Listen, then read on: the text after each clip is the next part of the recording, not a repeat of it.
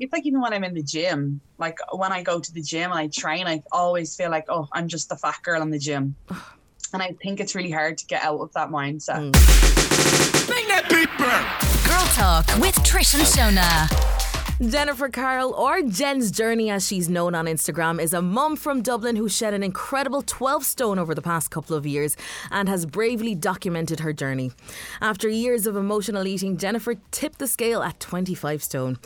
Part of her motivation for completely turning her life around was her son Carter, who just turned 5. She has shared her story and encouraged others to get fit and healthy with her, sharing daily recipes and tips. The devoted mum and social media influencer changed her life in so many ways for the better, and the people who follow her do so because she's nothing short of inspirational. Jennifer Carroll, welcome to Girl Talk. Hello, thank you. Thanks for that lovely intro.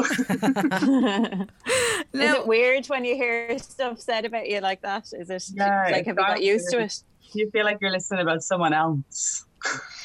Yeah. But it's you. Now, Jennifer, did you ever think when you first started all this, the masses were going to be following you? 101,000 followers on Instagram. Like, incredible. Did you think this would ever happen? No, like absolutely no. I think of all of my friends, especially, I was the one person on Instagram that was kind of not very active, or like even when they were on, you know, taking their phones out on nights out, I'd kind of always be like, oh, it's not my thing, do you know, like avoiding the camera. And then I think it was actually when I had my little boy, I got a bit more active because you're constantly posting pictures of like your kid. I was so proud. Of course. So then, yeah, I would just post pictures of him all the time. And then I think when I started the Instagram, because I was doing it more so as like a diary for myself, I wasn't expecting like such a reaction or such a crowd to kind of follow along. And I didn't know I didn't think I'd lose 12 stone. So like that was obviously a plus to it as well. Now, shameful secrets, we'll get into it, Jennifer. So is there something that few people know about you? God, shameful. I feel like I'm a little bit of an open book. I think this is a really hard one. I'm trying to think of like, even when I was a teenager, like I was always a bit cringy. I don't think I have like a shameful secret. Like I was very immature, I suppose. Like, I don't know. I went to like Buffy and Angel conventions for years. Maybe my mum and dad. I loved Buffy. I was so nerdy. Me and my best friend loved it. I don't think I have anything really shameful. Okay. It's a hard one. What is an example? Like, it's not like I murdered a cat or something. No, we'd hope not. No, well, for me, I suppose, for show, I remember you saying you can't really bake. You can't really bake. Is that one of your shameful secrets? And can't parallel park? Oh, yeah, that's a tough one. I think, yeah. The parallel park is the one that's only embarrassing when you've got somebody in the car with you. Like, have you ever had to bring someone somewhere for work or something, and you've had to like drive by a parking space and be like, "Oh no, it's grand. We'll get another one. And you're like, yeah, I suppose it's just those things that people don't realise about you. But the Buffy convention is fairly embarrassing. I'm not going to lie. And I think I used to, my mum and dad would have to spend like £110 or something. It was like somewhere in Smithfield, and you'd go for like an hour, but it was so not worth the money. Like you barely got to meet the stars, and it was always like not really the main stars out of Buffy. So like it wasn't even like exciting. But, so no Sarah Michelle Gellar. Yeah, no, it was never her. Her or David Boreanaz, I was obsessed with them. But I would like to, I went to an Irish speaking secondary school and primary school, and I sometimes hate how much I've lost that. And Carter's in an Irish speaking school now, and sometimes one of my good friends, Niamh, she works in the Irish language. I'll have to text her and be like, Niamh, like, what's the Irish for hippo? Or, you know, some random things. And sometimes I'm like, oh, I wish I was better at that. Like I wish I'd studied, like kind of stayed more active with speaking Irish. That's one thing I kind of regret, I suppose. It's not really a secret. Now you did touch on something there at the very beginning, and you said when you first started all this, your intention was Irish thing. Say that again, sorry. You go, show. What was that? Oh, sorry, there was a bit of a delay there, I think. Okay. Sorry. No, I think it's mad about the Irish thing, because I'm in the same boat with Eve, and I have realised that I actually didn't know the days of the week. Yeah. Like I'd forgotten them, and I did honours Irish. It's embarrassing, isn't it? That's the thing. Yeah. And like my dad's family is from the Gaeltacht, and it was always quite prominent, I suppose, in our house, and we're all quite proud of it. But I think when you stop speaking it, you just don't realise how quickly you lose it. And I think as a teenager, I really took for granted, like having that like available to me to really, you know, kind of learn it and make it a part of my life, and I took it for granted a little bit. And then I think I moved to London straight away after school, that I never practiced it or bothered with it. But only now that I'm sending character there, I really regret losing it a little bit. Yeah. It's just one of those things that you go, well, I'd like to speak Spanish. That'd be my my language of choice if I could. Let's talk about your first love, and it's always that one that you kind of think, oh God, the story behind it, the feelings, what happened. And actually, funny enough, I think that whole, you know, the first flushes, the embarrassment, the like everything that goes with that. Are you watching it? Are you watching Normal People? I haven't. Am I watching which series? Sorry, there's You're just breaking a tiny up. bit of delay. Do I need to go again? Yes, please. Okay, can you hear me now? Yeah. I think because Normal People is so big at the moment, the TV show is just huge and has had such a profound effect on people. It's kind of made people question that whole, or look back on your first love and those feelings and everything that went with it. Like, are you watching the TV show? Have you seen it? No, I've just started the book, so I wanted to read the book first. So I got the book off my friend there, and I just started it. So I haven't seen the series. My mum is watching it though, but I've asked her not to like tell me anything. But I know they're going mad for it. Don't watch it with your mom. No, it's better to watch it on your own. My cousin said to me last week, she's like, I started watching it. She's like a couple of weeks ago with my mum and dad, and it just became a thing. And then she was like, the other episode, or the last episode, she was like, it was the most uncomfortable. She's like, I just sit with my mum and dad for like 40 minutes. She's like, it was horrible.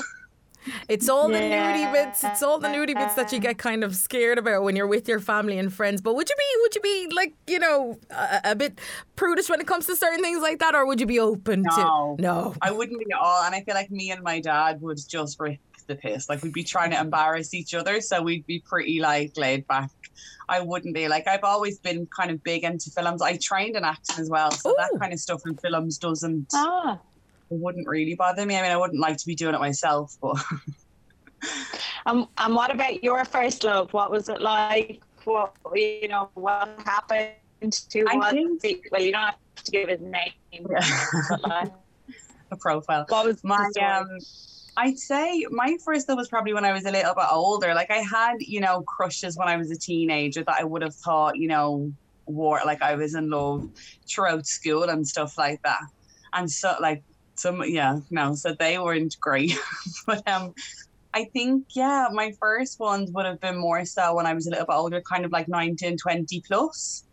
But I don't know. I think I used to be anyway a little bit cringy in a relationship. I think like I wanted, you know, like the romance story. So I think I'd be acting like over the top, but I'm very lovey-dovey. So I think like, I don't know, I feel uncomfortable when I think back on even people that I had crushes on. I think I'd be much more mature now. No, I do get you what you mean though. It's like when you look back, you think, oh my God, like what was I like? And now looking back, I suppose that's why it's kind of cringy, because you're just like, oh no, I'm just a completely different person and I would never act like that now. Do you keep in contact with any of your exes or any of the past crushes or first love even? No, I don't think I'm in touch with any of them. I bumped into one I remember over Christmas, and then there was one from when I first was in London that had randomly messaged or reached out a couple of weeks ago to me on Facebook. So they'd randomly sent me a message. But I mean, most of mine would probably be in and around where I'm from. So you kind of see them. Like you'd see someone and forget that you fancied them or had a crush, you know, that way. But a couple of them don't live in the country. So I'm kind of lucky that way. them aren't really around. But the only one I can remember is I bumped into one at Christmas time with my friend, and she was like, "Oh God, that was so funny," but memories. Kind of glad I got away. Now, you have been an inspiration to the masses. And we touched on this a little bit earlier when you said it was something you kind of never even saw happening. What was that like for you then? So you started at the very beginning to just lose weight for yourself, and then it kind of took off and you started posting the videos. But essentially, when people started like following you, how did that make you feel? It was, so when I first started the Jen's Journey Instagram, I had my own personal Instagram. But when I started Jen's Journey, I'd set it as like a private page. So I didn't tell anyone about it. Like I hadn't even told friends or family or anything. And I was a few weeks on it. And then I remember I was with my friend Grace getting her nails done. And we were talking to the nail tech girl. And the three of us were in Slimming World at the time. And I remember they were saying, like, Jen, you should definitely do like a page thing. And I was kind of like, oh, well, I kind of have. Like, I've set one up. And they were like, oh my God, like, I can't believe you haven't told me, show me, blah, blah, blah. And at the time, my friend Grace, she's Faces by Grace, she had like a massive platform, like a huge platform. And she was like, please let me share, please let me share. And I was like, no, like, absolutely not. Like, not a hope. So she didn't. But she was like really kind of following me. She obviously followed me then, and she was really encouraging. And then I think a week or two later, some of the other girls found out, and my other friend Dominique just shared it without asking. And I was like, oh my God. And like, obviously I'm so glad she did. And I remember within 5 minutes after she shared it, Grace rang me and she's like, can I share it now? And I think overnight I got about 3,000 followers. And I remember ringing them and I was like, oh my God, I was like, I'm sweating. My palms are sweating. I was like, I can't cope. I was like, I don't want to do it anymore. But I never spoke on camera. It was literally just me posting photographs of my meals. And then on my stories, I would start doing step-by-step recipes, just really simple recipes for people to follow. And I would reply and respond to people and interact, but I never shared a picture. And that was all kind of January, February. And then I think it was May, about 5 months later, when I first shared my face. And at that point, I think I had about, I don't know, I think I probably had anywhere between 10 and 20,000 followers. Ooh.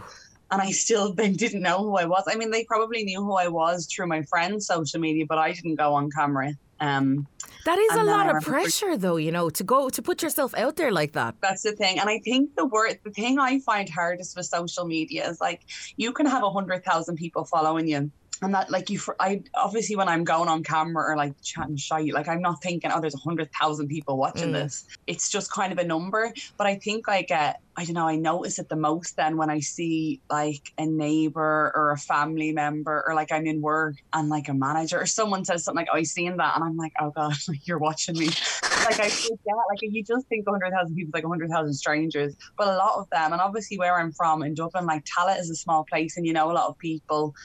And sometimes that makes me a little bit like cringy, or sometimes I almost second guess what I'm posting, and then I'm just like, no, like just no one's going to care. I just get a little bit conscious or a little bit embarrassed, but I think I'm more comfortable now. But I remember in the beginning, like, you know, you just come on to talk through stories, to just be like, hi, the first time you come on. I think I would re-record that for about an hour. Like I'd record that about 50 times. It's just so hard. And I know a lot of people message me where they're like, I'm trying to start Instagram and like, I don't know how to get the ball going. And that's what I found the hardest, like just naturally coming on to just be like, hey, I'm just in the kitchen. This is what I'm doing. Like, oh, I used to hate that. I'd just keep re-recording it. That was really tough. But after a few months, like you just kind of forget, and it does come very natural. But, there's still sometimes I think when I feel the pressure a little bit, like I know there's a lot of people that I'd be in touch with or message quite regularly, and they might be kind of looking for advice or really struggling, and it's hard to stay on top of the messages. So I find I kind of feel guilty or the pressure then when I know there's a lot of people that have messaged me and I can't get back to them. Yeah.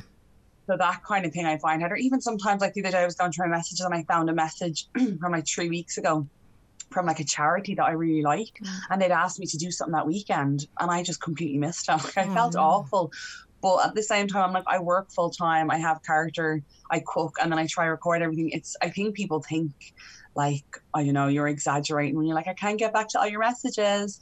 But like when someone sends you a message asking you a question, the chance are like 30 other people have asked that question. Like, you know, if you put something up like a new product or something and somebody's like, oh, where did you get that?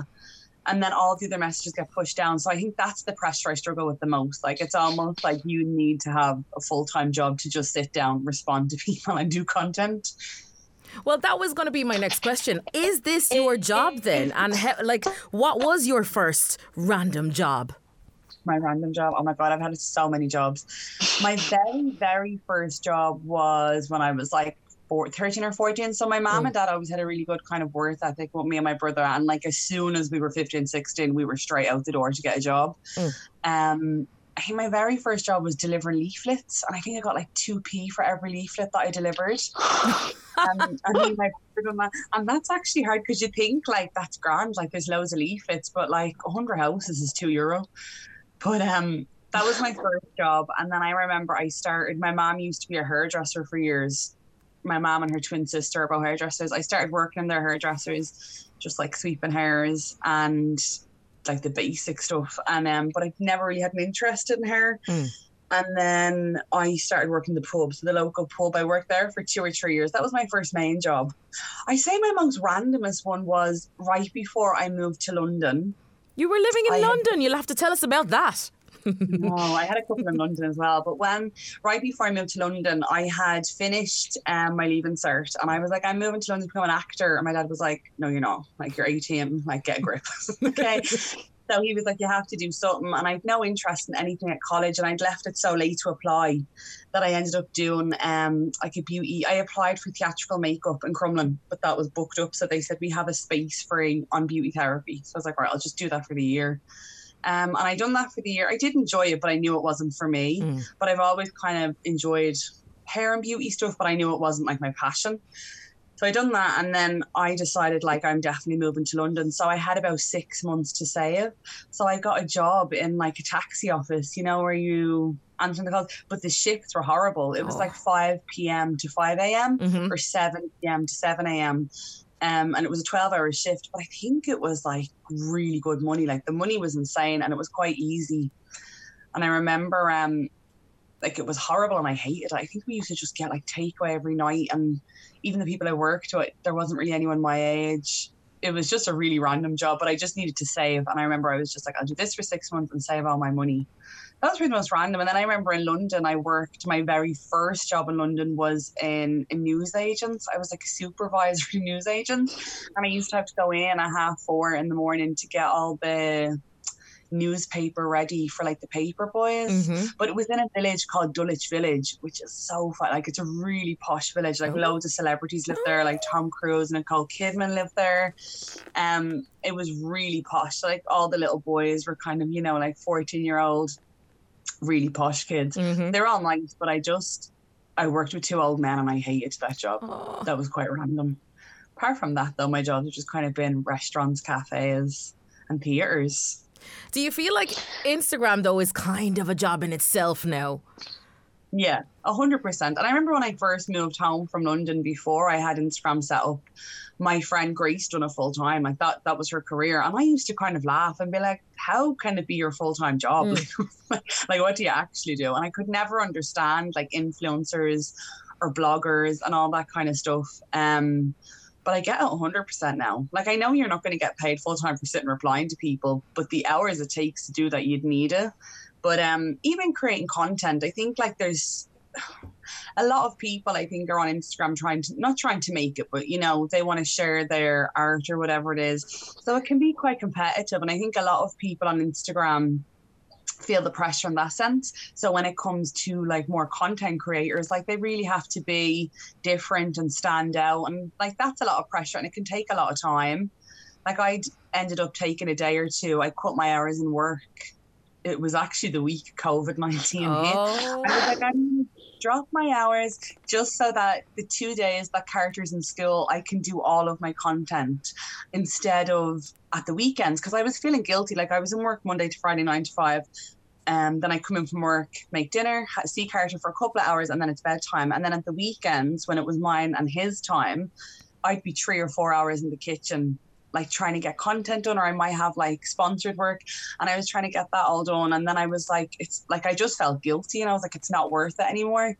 So then I said, I can like while I'm making money on Instagram, I can probably afford to drop 2 days during the week and still balance out my wages and have that time still with Carter.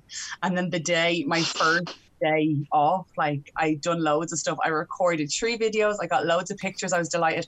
And I picked Carter up from school and they're like, so they're not coming back. Oh, like, okay. Oh, God. It's a perfect time. But at the same time, it's been nice because I have so much, like I know I won't have this time again at home with Carter. Do you know what I mean? Like, so it's been really nice in that way, having so much time at home with him. And he's really good, like helping out in the kitchen if I do need to kind of say, like, I just have to come in, like, will you help me? He's great like that. Oh, he's probably watching mommy making all the recipes and stuff now, so he knows exactly what to do. That is so cute. I can't. Yeah. Oh. I think you, like, and you've kind of talked about it there in terms of like how you started out and how you made it happen for yourself and that it wasn't easy from the start. I think you've been really genuine and honest in your approach to Instagram, which is lovely and which is why people follow you, I guess. So I feel bad that I'm going to ask you, what, like, has there been an epic fail in your life that's, you know, kind of been one of those times where you've just thought this didn't work out or this didn't go well? I think my biggest fail would probably be, I don't like admitting it because I think there's still hope or there's still time, but I think it was my whole degree in acting. So I moved and trained in London. I was there 9 years. That was my passion. And then I think my personal life just took over. And as soon as, like, towards the end of my degree, I went back to uni to get the degree when I was 23. So I was a little bit more mature and I knew it was what I wanted. And I felt like sometimes when you're more of a mature student, not that you're a better student, but I even noticed in the class, like, I was there because I really wanted to do it. And I was kind of reading everything because I wanted to read it, not because I had to read it. And I noticed maybe the younger people weren't as interested. And I absolutely loved it. And then obviously I fell pregnant in my 3rd year at uni. So I had to fall back and go back. And I was determined to finish the degree because I loved it and it was what I wanted. So when Carter was, I think 3 or 4 months old, I went back to uni and finished the thesis. And we had to do a degree. Obviously I had to, like, because it was acting, I had to like write a play, perform. So there was other stuff alongside of that. And I just remember when I went back for those 6 months, my head just wasn't in it. Like, I was just doing it to get it done. And I'd kind of lost the passion. And then as soon as I got the degree, I haven't done anything at all, like, related. Like, before I went to uni and while I was at uni, I was doing a lot of stuff and a lot of Amdram stuff. And I was involved in different theatre groups and I absolutely loved it. And then I think as soon as I got my degree, that's it. I've never gone back to it or like dabbled in it again. And I do really regret that, but I do hope maybe someday that I'd be able to, I don't know, get back, even if it was just, like I said, something at the weekends for myself, or just even, you know, a little bit of, because it used to be like therapy for me. Like, I absolutely loved drama and acting. It was my kind of creative outlet.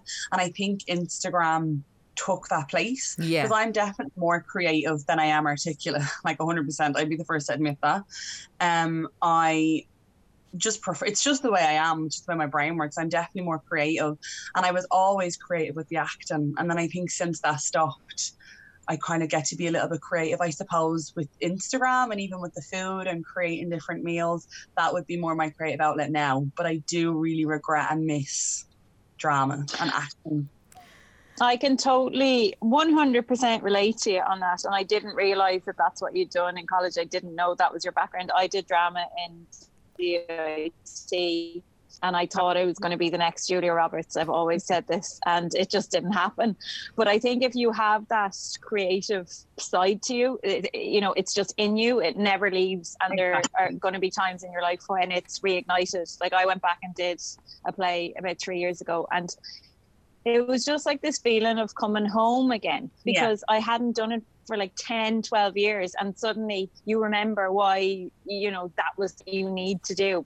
And it's lovely that you can still feed that. Yeah, I would. Like, I definitely would love to go back into it. It was just always like a passion. And I feel like, I don't know, I just feel like something does be missing sometimes, because that was what my life was for 10 years. And even before London, like, I done all kind of my grades over here and my certificate in the Leinster School of Music, and I just loved it. And then I went straight over to London into acting, and all of my friends, like my circles of friends, were all into acting. So we were always, nights out for us would be going to see a show or going to theatre.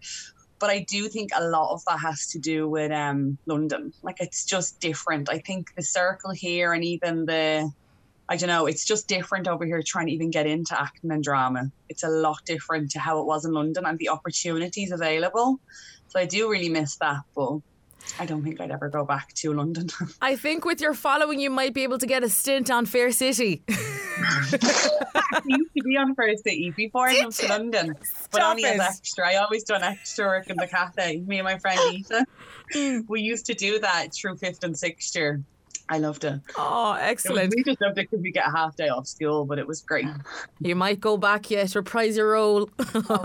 Now, we've learned a lot of lessons, and I'm sure you've learned massive lessons along the way. But what is maybe one of your biggest life lessons learned so far? I think my biggest life lesson, I was actually talking to my friend Denise last night about this. I think it's probably just learning. I think it's hard to admit sometimes, but I think I'm a people pleaser. And my dad's always said that about me. And I think that it can be a little bit of a downfall. It's definitely, I'd say, it was one of my downfalls. Like, sometimes I think it can almost be not a nice trait, but I think sometimes I'd always put other people's happiness before my own. Yeah. And I always like to make sure that everyone else is okay. And I've just always been like that. Like, I'd get more joy from seeing that I'd made someone else happy than making myself happy. And I just think in the last couple of years, I've realized that putting yourself first and kind of putting my happiness before anyone else's, like, is okay. And it's what's most important, because if I am fulfilled and happy in myself, like, then everyone else around me, you can do whatever you can to help them. But I just think, I don't know, for a long time I always felt guilty almost putting myself first and saying no to other people. Like, I am such a yes person, even to this day, even on Instagram. I find it so hard to say no. And obviously when you have a platform on Instagram, people are going to reach out to you constantly, asking you to do stuff or to share stuff.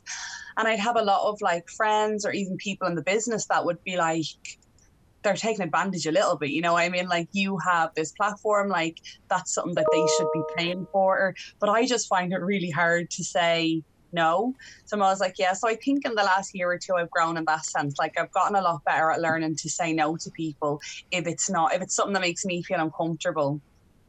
I just say no. Or like, if it's not what I want at the time, I'll do what I want to do first, and that's it. So I think that would be a big lesson. I think I would still say that I find it hard to say no, and I wouldn't say I'm not a people pleaser anymore, but I just think I've learned that my happiness is the priority, because once I'm happy and healthy and like I'm looking after me first, that's kind of what's most important for me. And even for Carter, because he has, like a mom that's in a good like frame of mind, and I'm kind of content to myself. So I've just been kind of learning that a lot. And I suppose, the last 2 years, I've just kind of really worked on myself and changing my mindset in that sense, been a little less hard on myself. Do you think having a child as well is kind of the driving force behind that? Because now you have a little person to look after and they're looking up to you and you have this kind of responsibility. Do you think it kind of changes your mind frame then when you do have a kid, and especially when you're in this public forum? 100%. Like, I think, like, obviously a parent, and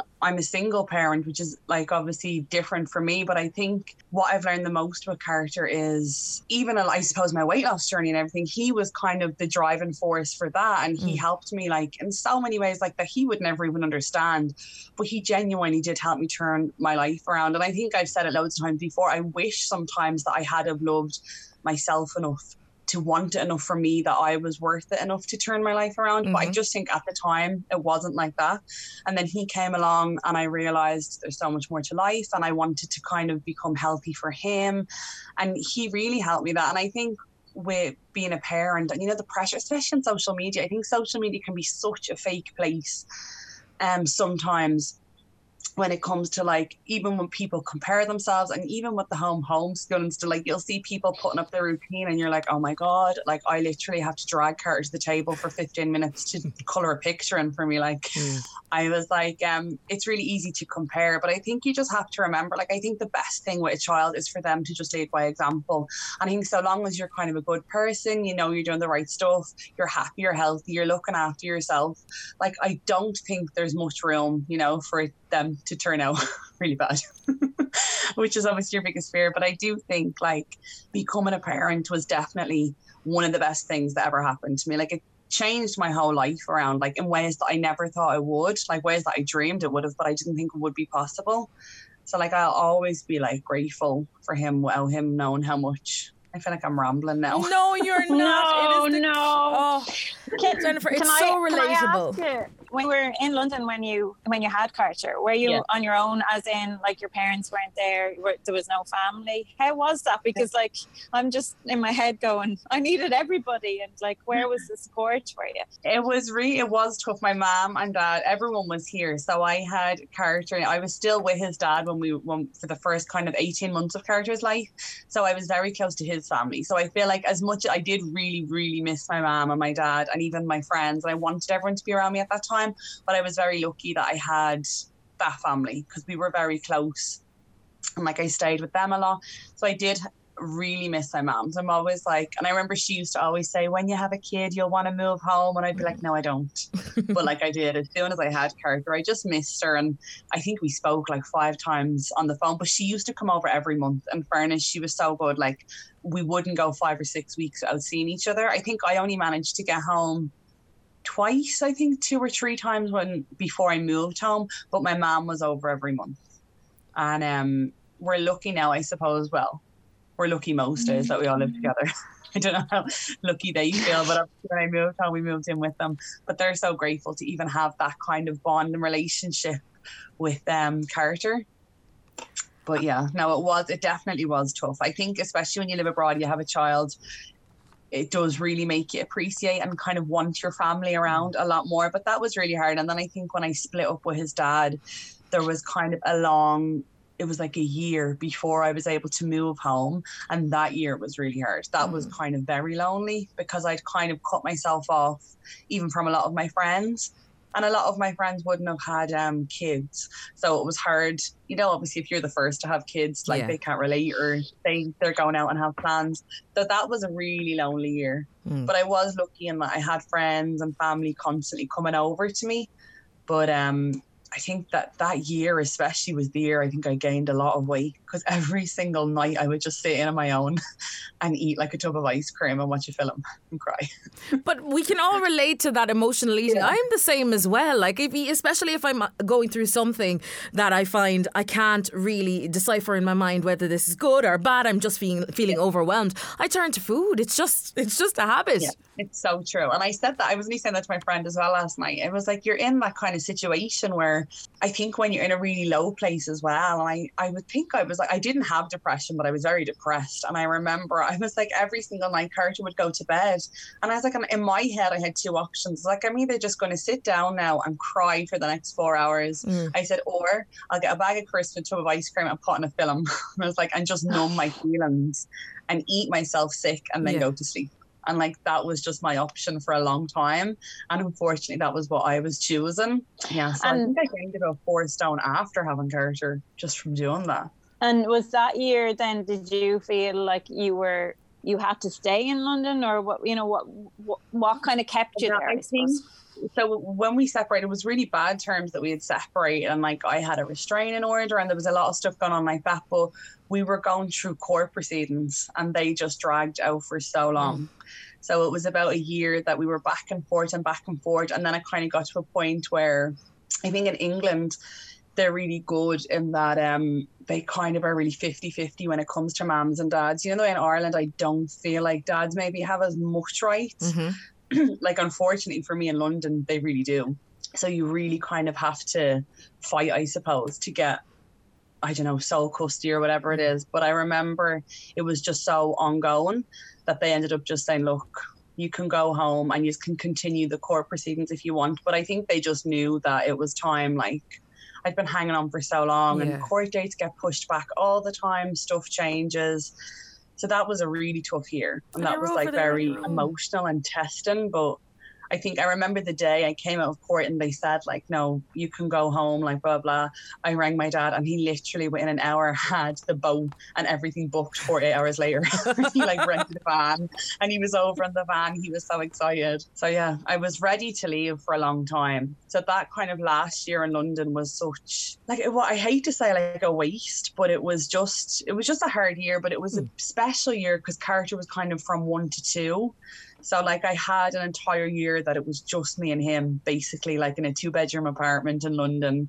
So like we had like, I think I was in a great headspace, but I'm always grateful for the time that we had together. I suppose like at that point, the weight thing, like you were probably conscious of it, but you were just, your head was somewhere else, that it wasn't, you couldn't even think like that. Exactly. It just wasn't my priority. Like I think for a long time, my priority was just getting out of London, like getting me and character safe and getting London, that it wasn't a priority at all. And then I think the month before we were granted leave, my solicitor had said, like, it's more or less looking likely that you'll be going home in the next few weeks. I think I kind of had a moment where I woke up and was like, oh shit, like I'm 26 stone. Like I need to do something. And I'm moving home to like my 6 best friends who genuinely all look like supermodels. And I was like, they're all so successful in their careers. They're all engaged. And I was like, and I'm just here like morbidly obese on my own with a baby coming home. I felt like such a failure. So I think I was like, I need to do something. And I was like, I was just so unhealthy, and character obviously was just getting very active. And I was like, I need to be around for him. And like I'd said, the whole thing leading by example. I said, if I carry on like this, there's a very, very, very big chance that he's going to kind of follow in my footsteps. And I didn't want that. So I think that was the month before I moved home. I just started doing Slimming World. And the way I think I finally then felt like I was getting a little tiny bit of control back in my life, because I knew things were moving forward to moving back to Ireland. I knew I was doing well kind of with character. And then I just got in control of food. And then food became my obsessive thing. I had control over that. And it was the one thing in my life at the time that I really felt in control of. So I just started writing everything down. And then luckily it just worked for me, because I managed to kind of stay in control of it for a long time and still kind of feel good. And then I think moving home a month later, like a weight had been lifted off my shoulders. And obviously I was losing weight, but I think I was just starting to already mentally get into such a better place. Like I was getting happier. I felt so much safer. I didn't feel kind of as anxious as I'd felt for the last few years. So that all that kind of, you know, adrenaline and feeling good about myself was just motivating me more and more to stay on plan, because I'd tried loads of diets before and they wouldn't work out. But I think I was just in a really good headspace. And I think you need that. I think it's hard. A lot of people message me sometimes where they're like, oh, I'm just trying, it's not working. And I'm like, sometimes it's just that you're not emotionally or mentally ready, because it is a journey, like, and it takes time. I think people think, you know, I'll just wake up tomorrow, have this new routine and my life will change. Yeah. But you really kind of have to be in a good headspace. And I think luckily I was just starting to get into a very good headspace again. And that just really helped my journey be successful, I suppose. You're such an inspiration. I think you've also been really honest about the fact that it's been up and down, like, and as you say, like, people message and say, oh, why is this not happening straight away? But I think you've even spoken in the last few months about, like, you know, it's not plain sailing, like, and it's a constant, it's something that you're constantly working on. Yeah. And like when people are like, I lose motivation, I'm like, but you don't lose motivation. I'm like, it's just consistency. And like, even in the last year, I'd kind of gained a little bit over the last year. I'd say I gained about a stone back in the last year. And I kept thinking, like, I just don't feel as pumped anymore. But I remember people always said to me, like, no, when you get to your target weight or your low weight, that's when it gets really hard. And I was like, I don't think so. Like, I'll just be so happy to get that weight that, like, it'll be grand. But it is, I think you do get to a place where, I think because the whole time you're losing weight, you have your purpose and you have your why and you're working towards that. And then you kind of get to a place where you're actually really happy. And like, I was really content to myself. I was confident. I was comfortable. I was happy that kind of purpose and why, not that you lose it, but it's not as important anymore because you feel like that bit more, I suppose, fulfilled because you're healthy in yourself or happy in yourself. So I think then I just had to kind of find my new why. And obviously your why can change or your purpose can change. And I was just trying to figure out what it is I think that'll make me happy now. So I've kind of been maintaining for a while. And then a couple of weeks ago, I just was like, no, I think it was when COVID hit and I kind of was not being as active and I really was starting to eat more. And I was like, I just don't want to feel like this. I was like, I don't want to beat myself up, but I also don't want to pick up old habits again. Yeah. So I just kind of made a plan for myself. And then I've started gradually dropping the weight again in the last few weeks, and it's working. But it's just because I'm being consistent.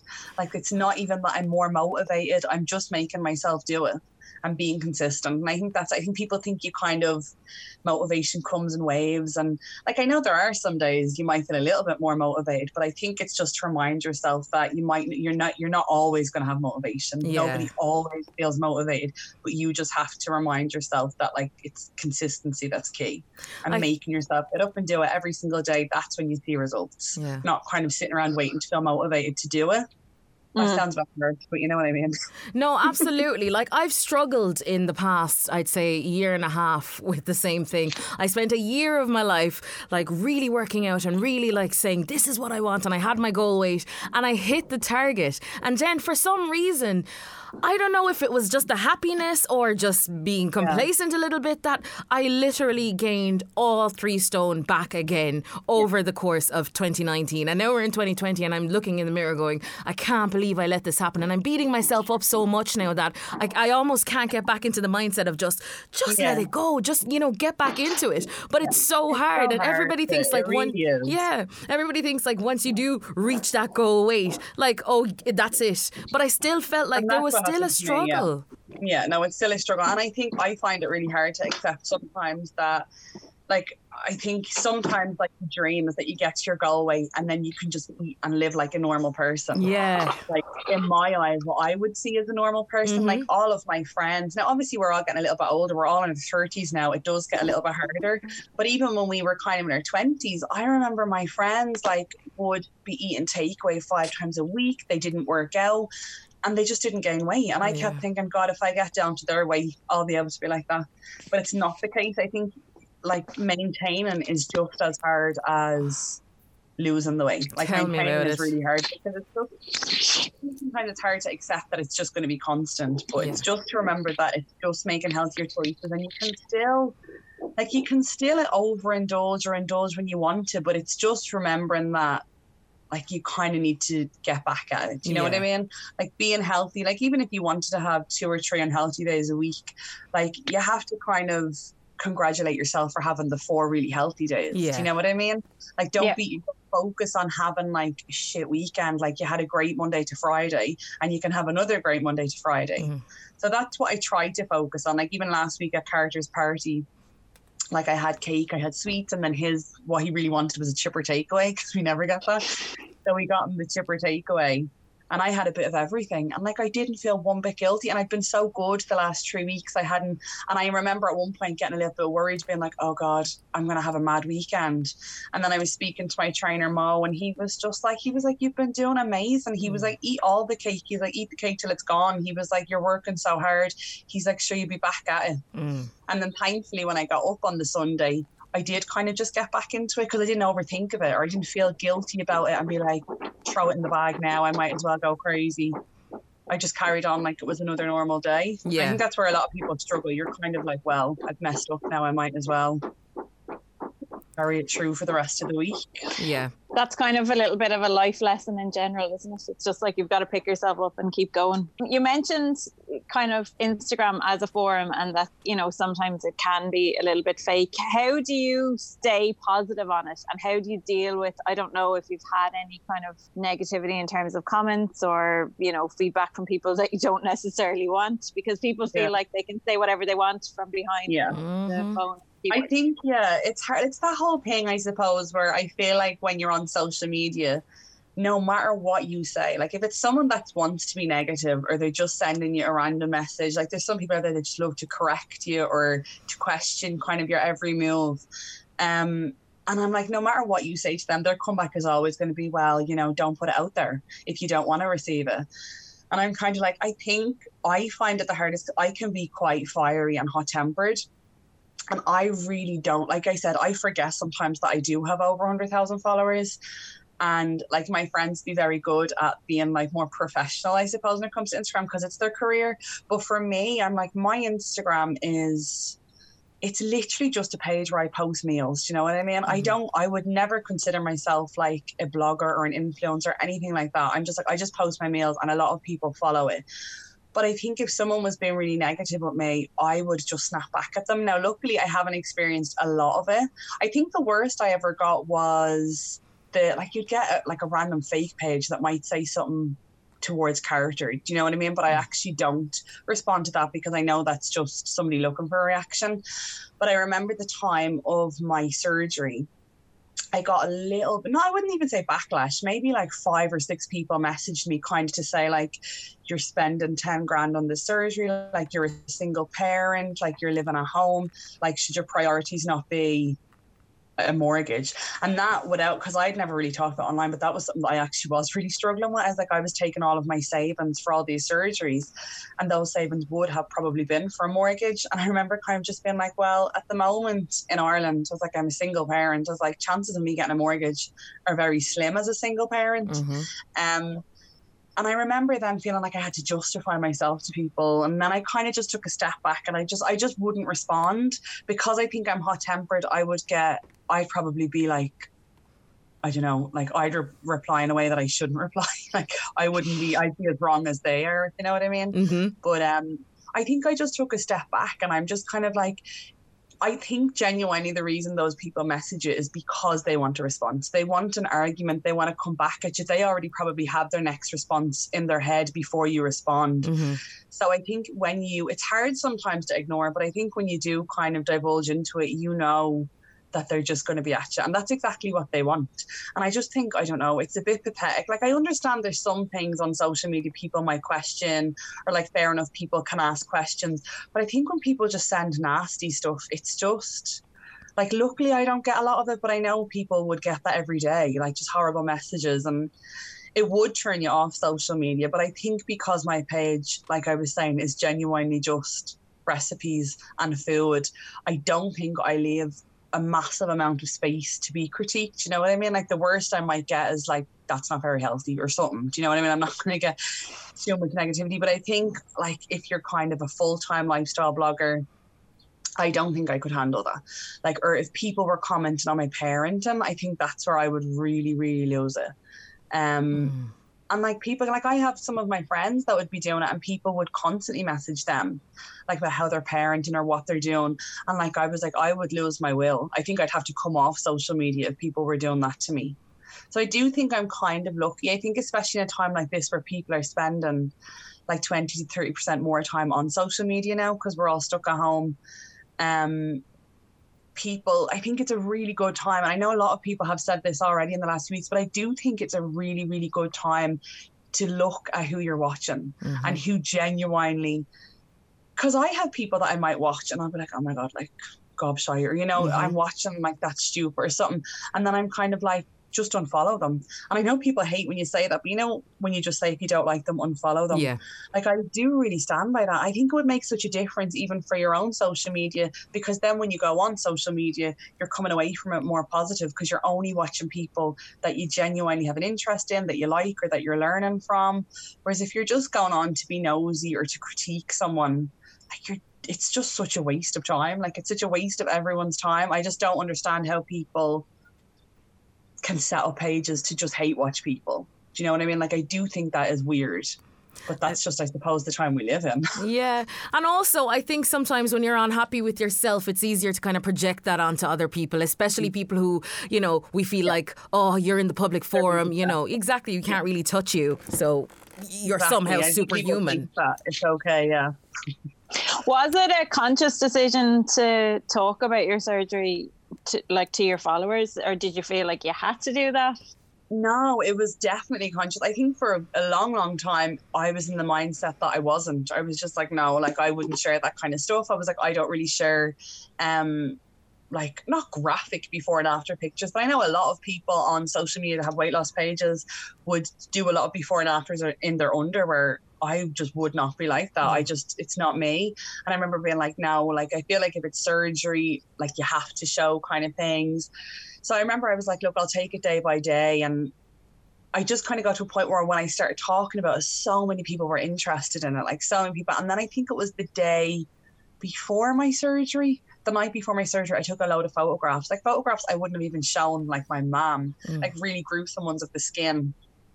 And I think it was after the surgery, I was just so happy with the results and I was so proud of myself. I think for the first time I was like, I'm really proud that I shared them. And it was like my excess skin and then my tummy afterwards. Now people still mess me all the time, like you never put your stomach up anymore. And I'm like, I don't need to. I showed you the kind of before, like if I want to, I will, but I'm not really that kind of person.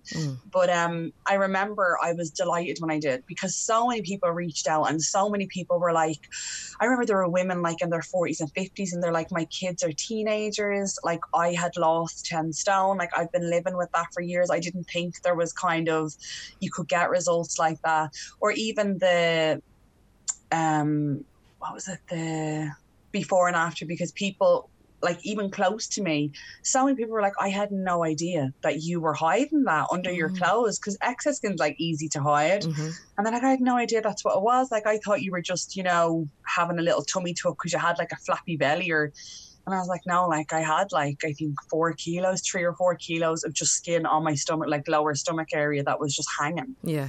And so I was delighted with the result. Now, my next surgery was actually supposed to be last month, but obviously it's been postponed.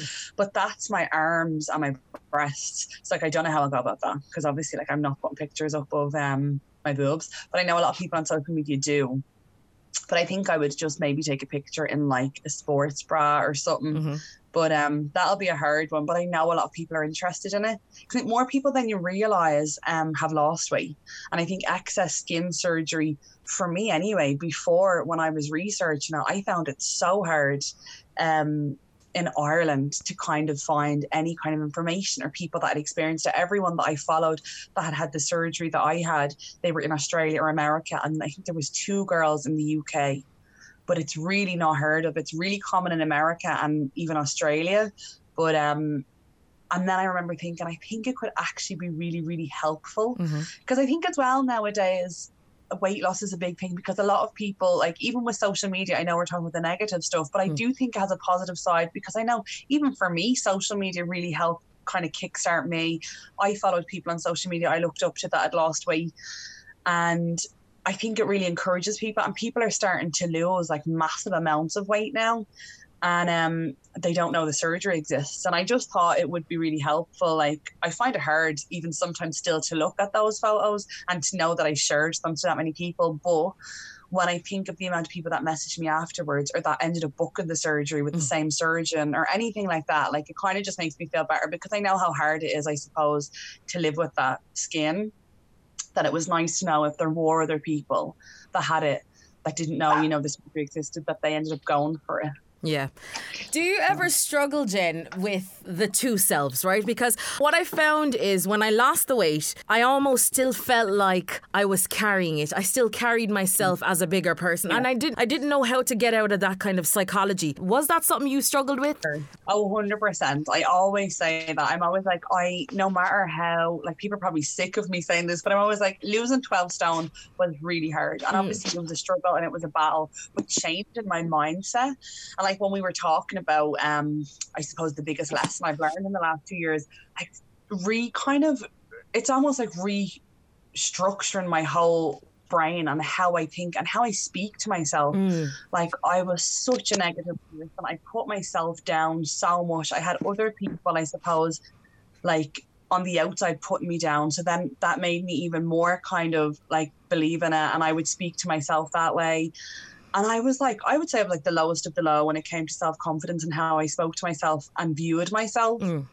But over the 2 years, or it's almost 3 years now of the journey, I think changing my mindset is the hardest. It's so hard. And even when I lost like the first, I don't know, 7 or 8 stone, I'd see pictures and I still wouldn't want to get in pictures. And then I'd see some pictures and I'd kind of like, oh my God, like I kind of look normal. Like I look like my friends. I don't stand out anymore.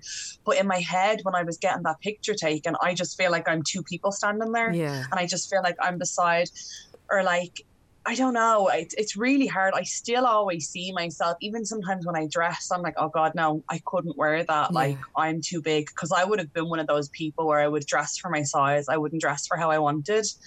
And I think even now, like changing that is really hard, and speaking to yourself. And even now, sometimes like I'll take a picture or send it to my friend, or they'll send it to me, and I'm like, oh God, look at that. And the first thing I do is I go to the negative, or I just see, you know, the bulge coming out.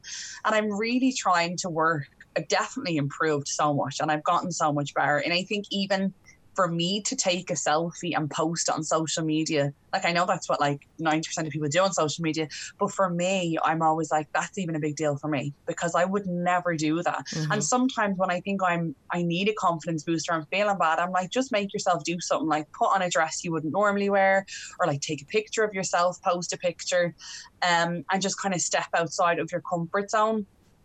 But I think it's a long process, and kind of reprogramming your brain, and to really like accept that you've lost all the weight. Because I didn't see it. I think the first 5 stone, I couldn't see it in myself. Now, obviously I was very heavy, but I couldn't see it at all.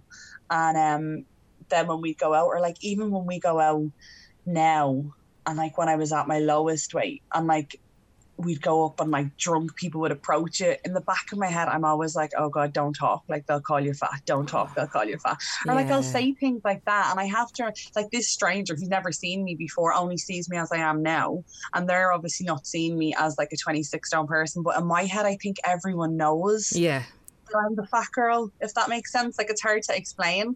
So I feel like I'm always on edge, because I'm waiting for someone to say it. And I think when we're out, or like when people are drunk, that's usually a time where people are sillier, they'll say things, and I'm always on edge a little bit that someone's just going to say something negative. But then I have to remember they probably don't even see me as big. It's just I'm remembering myself like that. So I think changing all of that is really hard. Like, I've definitely gotten better, and it's so important, I think, when you go through a massive journey, to remember that half of it is like, it's a mental journey as much as it is a physical journey. But like, I'm still learning every day, I suppose. And I think it's interesting to hear you speak like that and talk about it like that, because it gives me kind of hope then as well, because I did find myself struggling a little bit, kind of going, oh, I still see myself as that, but even though I have lost the weight. And I think maybe that's why I kind of started like eating myself back up again, because I couldn't, it's like I couldn't accept what I was. That's what I felt like. It's like even when I'm in the gym, like when I go to the gym and I train, I always feel like, oh, I'm just the fat girl in the gym. And I think it's really hard to get out of that mindset. But you're doing good, girl. You're doing good. So, Jen, what has been your defining moment? I don't know. I think I always say one that's quite small, but I do think it was a massive like part of my journey, and like even like for my head again, for my mental side of it. And I remember joining the gym when I started PT. That was a moment I just remember I was really proud of myself. Like, if we're talking kind of to do with the weight loss and stuff, that was a moment I remember I was so proud, because I never in a million years thought that I would have gone to PT. And then I done the PT for 6 months, and then I started going to small group training, and then I was doing just the regular classes with everyone else in the gym. That people, like, I used to see those classes and be like, oh holy God, like that's for athletes. I'd never be able to do that.